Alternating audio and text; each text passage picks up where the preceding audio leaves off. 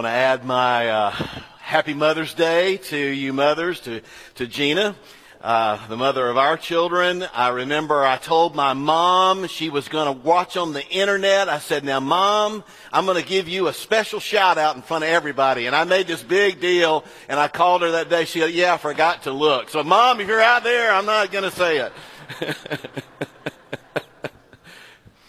Please turn in your Old Testaments to the book of Judges, chapter 2, verses 8 through 15. Book of Judges, chapter 2, 8, and just kind of we're going to flip over one page and just read a little bit from chapter 3, Judges 3, 7 through 11, as we continue our series of living by faith in unsteady times. Judges 2, verse 8, and these are the very words of God to me and to you. Joshua, son of Nun, the servant of the Lord, died at the age of 110.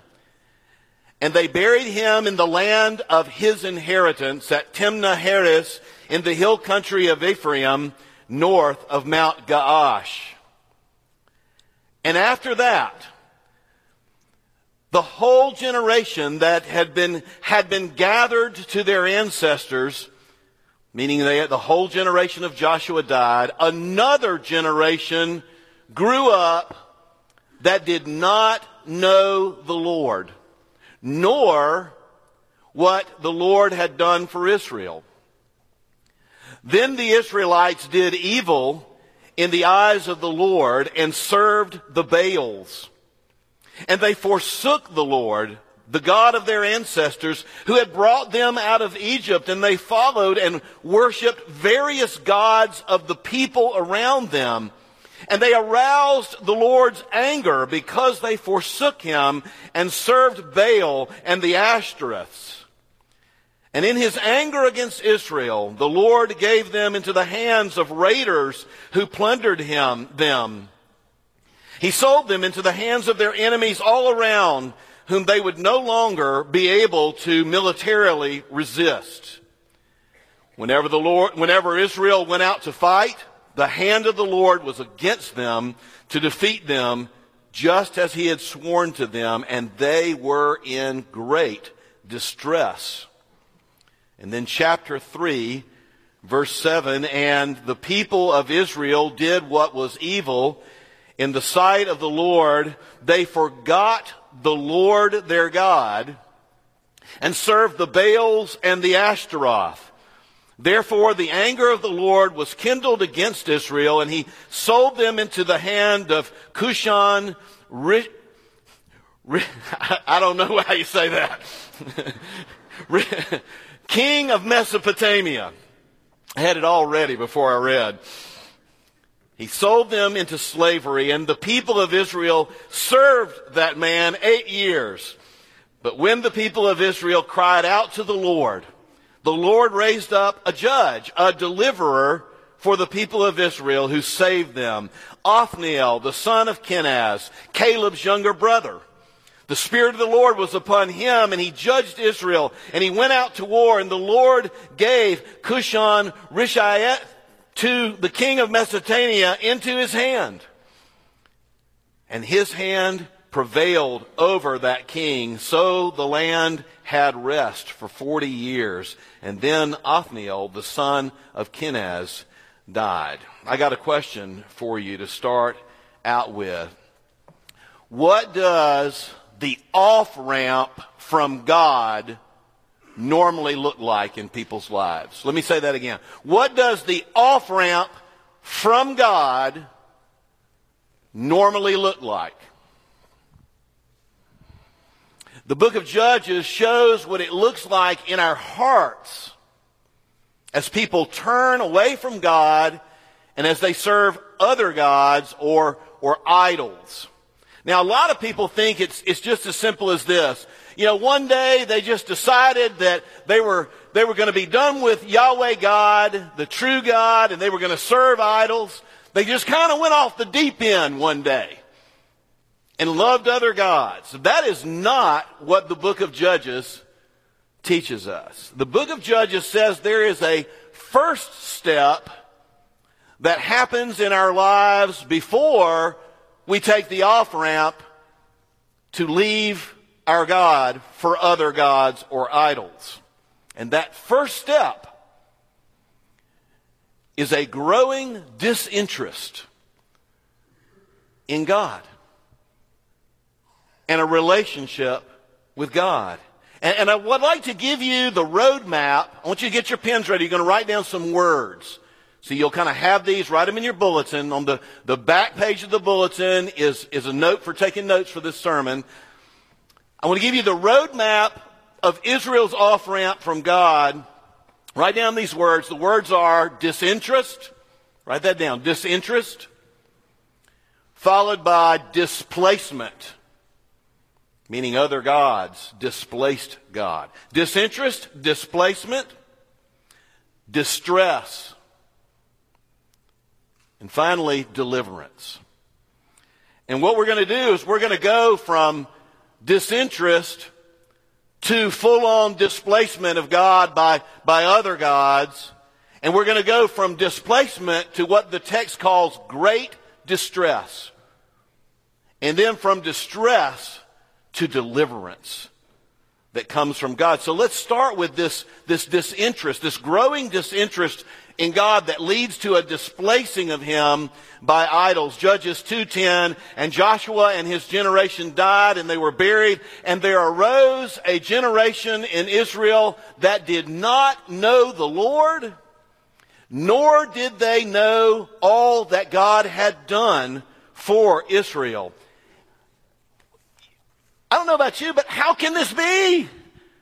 This is the generation after Joshua. You know, Moses' generation, Joshua, and then a whole generation that does not know the Lord or the things that God has done for Israel. How can this be?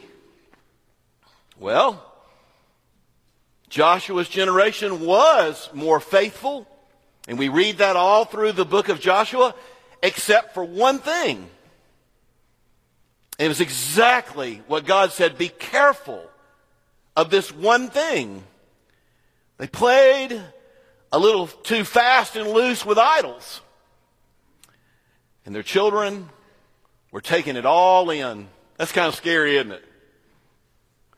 And that generation left all these Canaanite gods, left all these temples to other gods, left the high places, left the altars, left the Asherah poles, all intact, and left those people in the land who passionately pursued these grotesque gods of the Canaanites.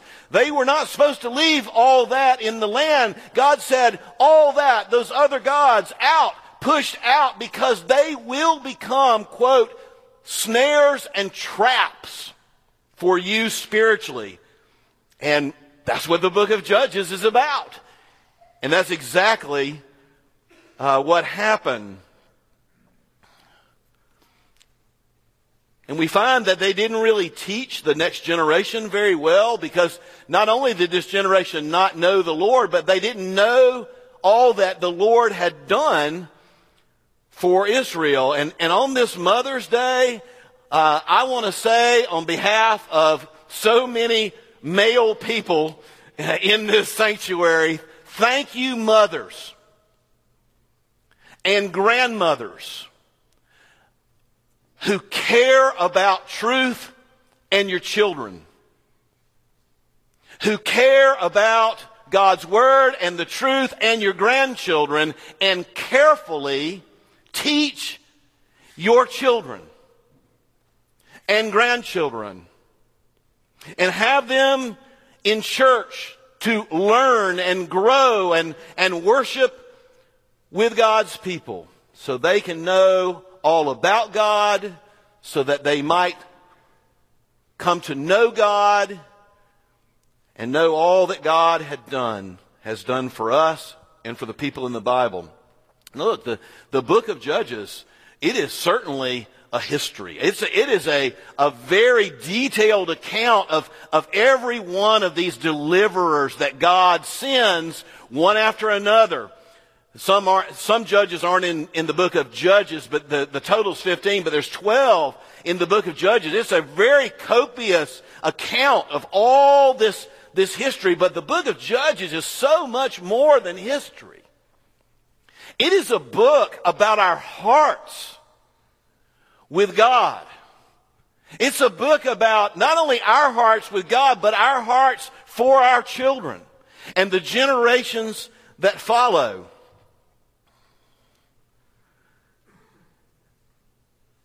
It's a book about an off-ramp from God and how distraction becomes disinterest in the Lord.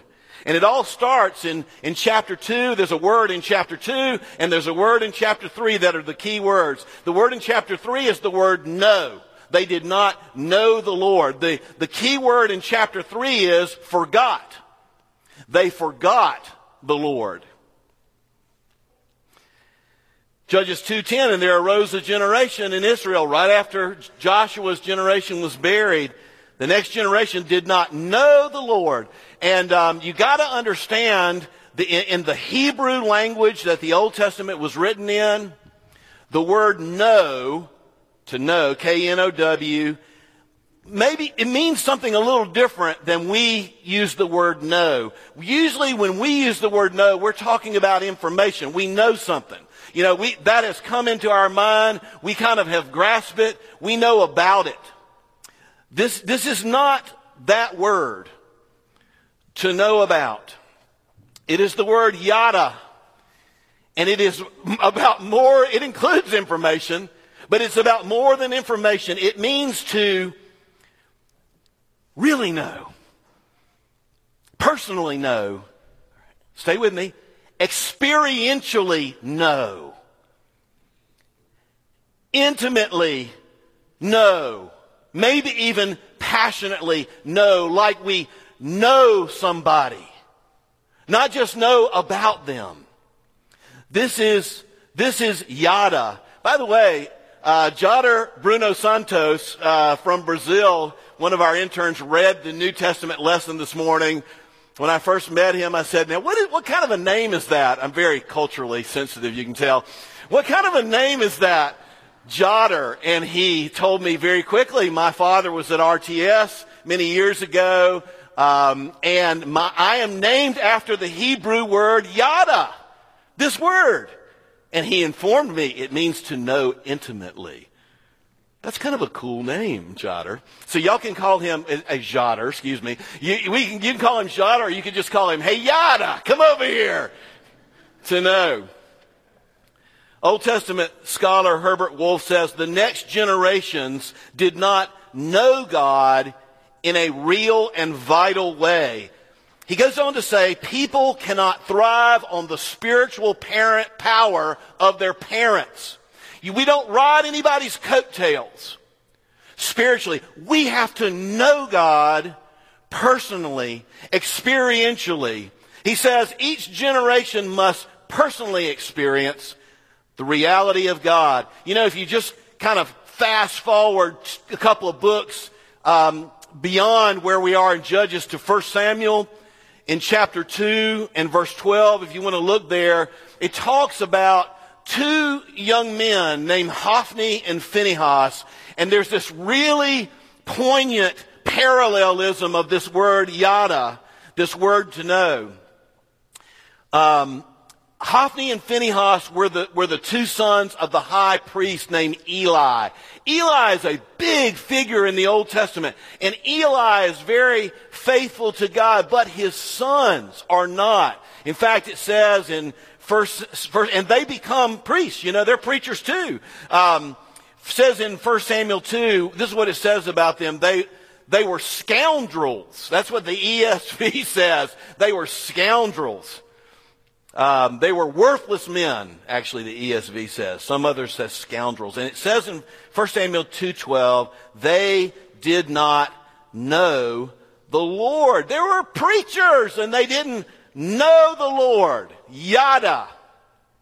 One scholar, Matthew McCauley, says, and I love the way he puts it, he says, I guarantee that these two young men knew all about the Lord. right? They were the sons of the high priest.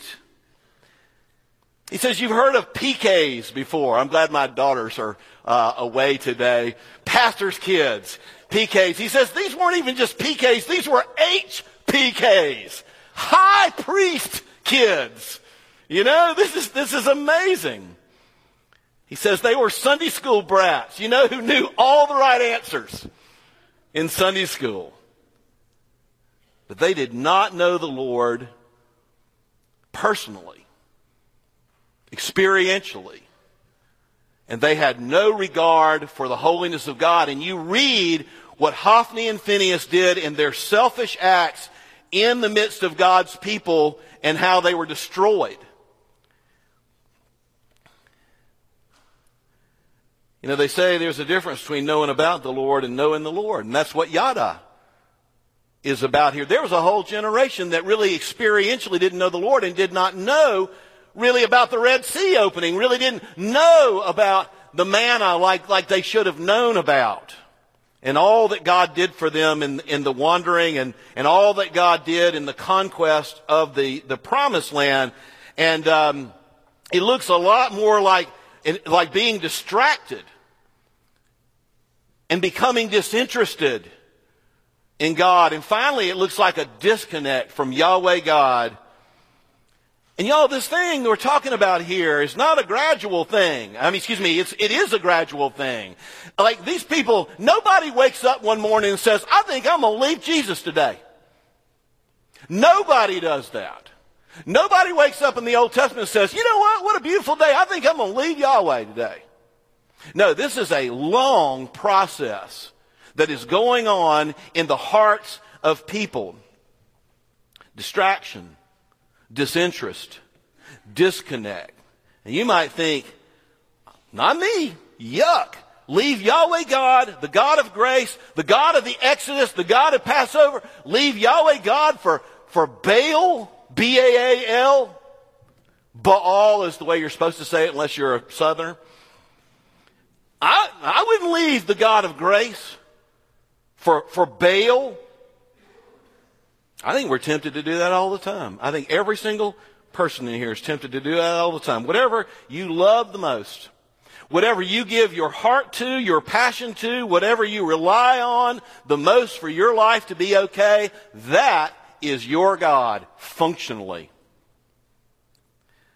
Nobody talks as well about this, in my opinion, as Tim Keller on idolatry, who wrote, what is an idol or another god? It is anything more important to you than God, anything that absorbs your heart and imagination more than God, anything you seek to give what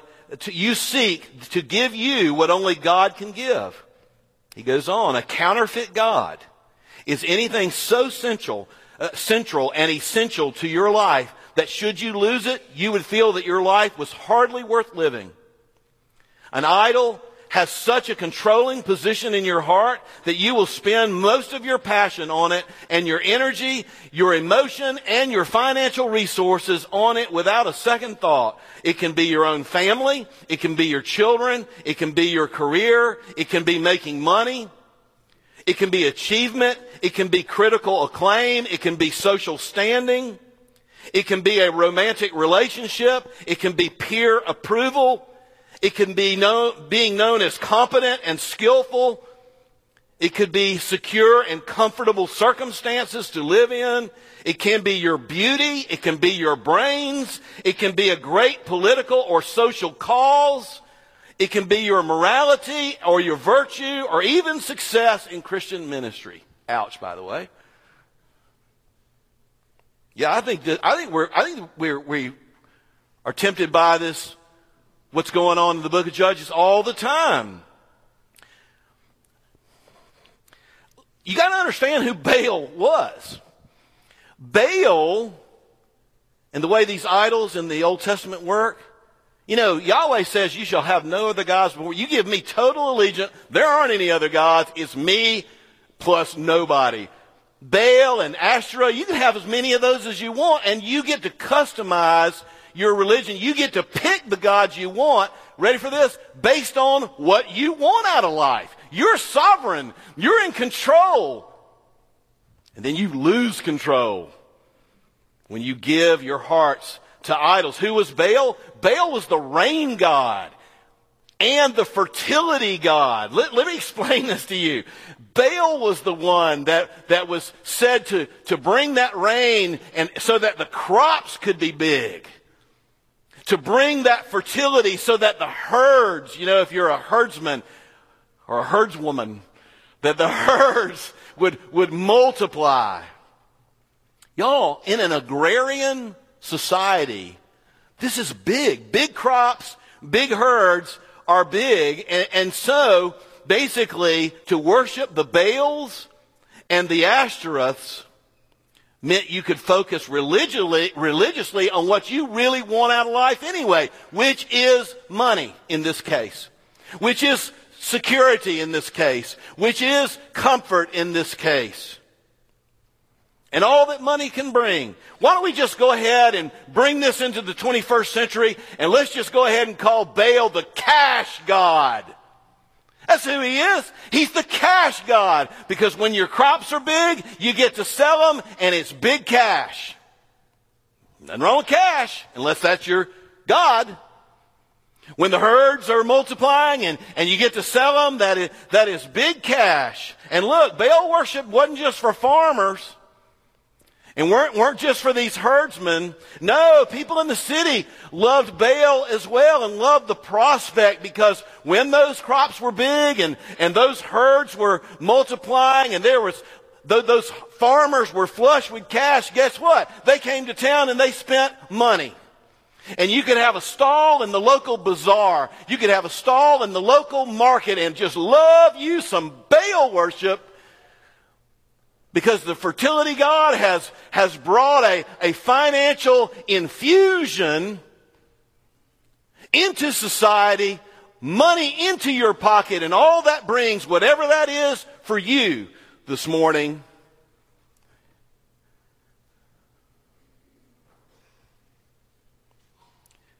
People are the same today as they were then. There are so many other gods.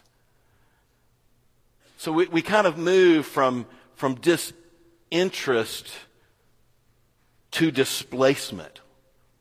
They kind of disconnect from Yahweh and they just full on turn to Baal and Ashtoreth. They'll still mix them. Don't worry, they'll still come to church and mix some Yahweh in.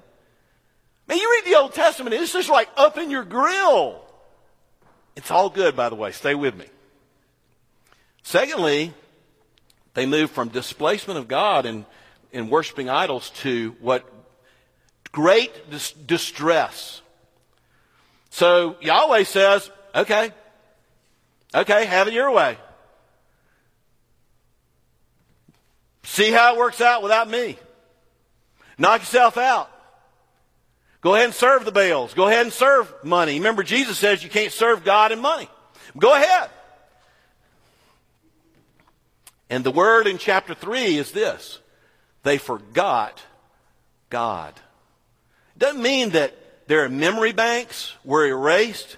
What it means is that God was no longer on the frontal lobe of their brain. They left, and it says a few sentences later, they abandoned God. They forgot Him. He was no longer their focus. They had moved on to Baal and all that he could bring. They had turned their backs on Yahweh, and God says, okay, Judges 3:7, they forgot the Lord their God and they served the Baals and the Ashtaroth.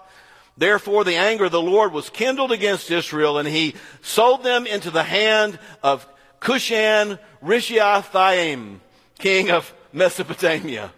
You know, in his book, The Great Divorce, C.S. Lewis has this great thing about, how we kind of choose hell because we choose ourselves. Basically, C.S. Lewis says the worst thing you could ever hear from God is, okay, your will be done. Remember, Jesus taught us to pray. He said, pray like this: Our Father who art in heaven, hallowed, I'm totally engrossed. I'm in total reverence, totally lifting up your name. Hallowed be your name. Your kingdom come. Remember the next part? Your will be done. And man, God just said to Israel, okay, your will be done. And their will was to drink their fill of false gods and to serve them just like we do sometimes. We often rely on one of the big three. The big three, the lust of the eyes, the lust of the flesh, and the pride of life. I'm talking about all of us. Basically, money, sex, or power. You want to figure out what your gods are? Just kind of look through the grid of money, sex, and power, and you'll probably get some hints. You know, what we're relying on. So they moved from being distracted to disinterest to full-on displacement with idols. And God basically says, have it your way. And our way of self-seeking just brings emptiness and disappointment for this simple reason. False gods cannot deliver what they promise or what we think they promise. What we think money, we think pleasure, we think power, all these things, they simply cannot deliver. And what happens is we move into, out of distraction into displacing God. And you know what? They don't deliver, and we're just emptier than we were before we started. So we got to crank that up, and we got to move on even deeper into that idolatry. And it is a vicious cycle where our hearts just get drawn further and further away from the God of grace, the God who loves us. And these gods, these idols cannot give us what we really need. And you know, there's a word for where they lead us, and the word is right here in Judges, and the word is slavery. A kind of slavery that you can't get out of. And that's exactly when God said, okay, your will be done. Notice what happened. They went into slavery. I mean, isn't there an irony about that? I mean, this is the God who I brought you up out of Egypt, out of the land of slavery. He just threw him off. And they're back into slavery. And Judges 2:15 says it this way, and they were in great distress. So from displacement to distress, and then finally from distress to deliverance. Told you it's going to get better. Deliverance. They no longer had God to fight for them. If you were here last week, you learned that the Canaanites had iron chariots. The Canaanites were so far militarily superior to the Israelites, it was ridiculous. This little shepherd nation is like really going to take on this superpower with iron chariots, which is like an M1 Abrams tank that can destroy anything. It's not happening. The whole thing about Jericho, the whole thing about the fall of those Canaanite cities in Joshua is all wrapped up in these words, the Lord has given your enemies into your hand. It was only because of the power of God, who's greater than iron chariots. And man, once God was removed from that equation, it's over. Iron chariot, like in the rock, paper, scissors of the ancient world, iron chariots do that.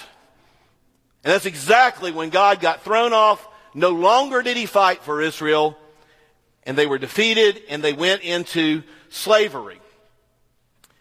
But then, for 8 years, they were in slavery, we read.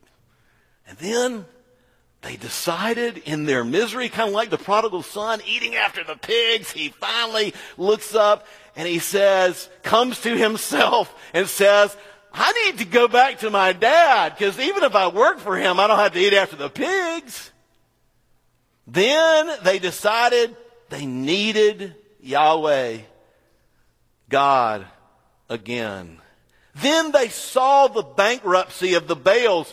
The Baals had not kept them from military defeat. The Ashtaroth did not keep them from slavery. Why? Because they're false.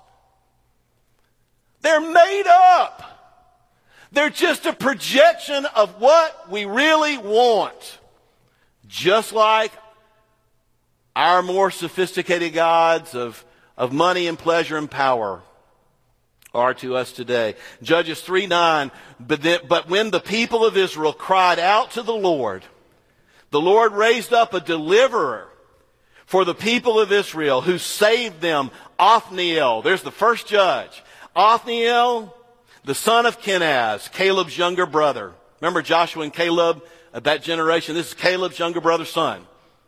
You know, in Mississippi we talk like that. So-and-so's younger brother's son, otherwise known as my cousin.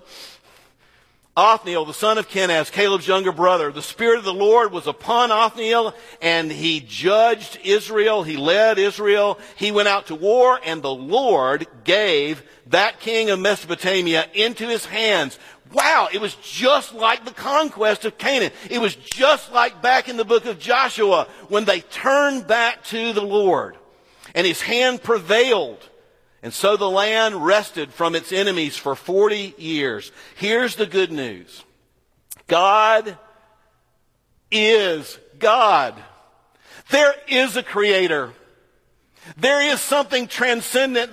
There is right and wrong because, and not just opinions, because there's a transcendent right and wrong. There is a notion of beauty because there is a transcendent beauty. There is love because there is a transcendent love. There is a God who feeds all that is right and good and blessed and wonderful down to us, his creatures whom he loves from the Garden of Eden. He has wanted to embrace a people for himself. He has wanted to know us, and for us to know him and be provided for by him and led by him and delighted in by him. God is God, and he wants you to know him. And in the deliverance that the 15 in all judges bring, all of this book, when you boil right down, only points to a need. Richard Pratt, my professor in Old Testament, said that the book of Judges is a polemic. It is an argument for the kingship. In those days, Israel had no king. And everyone did what was right in his own eyes. The book of Judges is screaming, we need somebody other than us. We need a king. And then when they got a king, they got Saul. That wasn't too good. And then they got a king named David, a man after God's own heart. Now we have that point of worship. Now we have that point. But you know, even David, he fell, didn't he? Like we do. And he failed. And so what this is really pointing to is a king that will not fail. Will not fall. A king that only God could be that king for Israel and for us. The very Son of God, Jesus Christ, the God of the universe, has provided for our salvation, not just judges for 40 years of peace, his own Son, the divine Logos, the divine Son of God, who is also very, very human, taking our place on the cross so that this barrier between us and God that is always there because he is holy and majestic, this barrier was removed by God's love, by God himself, so that our sin and our shame could be dealt with and removed, and we could be embraced by this God who created us to know him and to be loved by him, delighted in as his precious sons and daughters by him. That's what we're made for, you see. So, let's recommit on this Mother's Day. We'll just start with that. Let's recommit to teach our children the Word of God, so that they might know about God and what God has done, and that they might know God. But now, you see the table before us? This is a perfect time for the communion, this passage. Because remember, they forgot God? Now, let's reconnect with the desire to know him more intimately by remembering. him. Let those who know him remember him and commune with him this morning. Let's pray. Lord, we just see our own hearts written all over this book. Thank you that you are a God that all throughout the book of Judges shows that you love sinners like us. That you are God who has promised us, and you're not going to ever break your promises. You are a long-suffering and patient Father. You're always moving toward us. And even this morning, as you are moving toward people in different ways, God, would you just open hearts and pour in your grace, pour in remembering, pour in yada, knowing. If you've never put your trust in what Christ has done as the true King that we need, what he's done on the cross, and you want Christ, you want that relationship, you want to know God, pray with me, Lord, I see it, I can't do this on my own, and I want to turn from everything that I have called Christianity and everything that I have called religion, and I want to turn to you, Jesus, away from myself and put my trust in what you've done for me. Thank you that even now you've come into my life. Even now I've begun the new life of the Spirit, the new resurrected life of knowing you. Lord, there are many of us who've walked with you many years, and just like the Israelites, we feel the tug, we feel the pull of idols, the idols of our time and the idols we personally seek. Lord, would you help us to see the bankruptcy of those idols? Would you help us to see that knowing you and worshiping you and having you in the first place in our hearts allows us to understand how to properly interface with all those other things in ways that are blessed. And so, God, even as we come to the table this morning, help us to remember you and help us to put our faith in your provision for us, even as we spend time with you around this table. We pray in Jesus' name. Amen.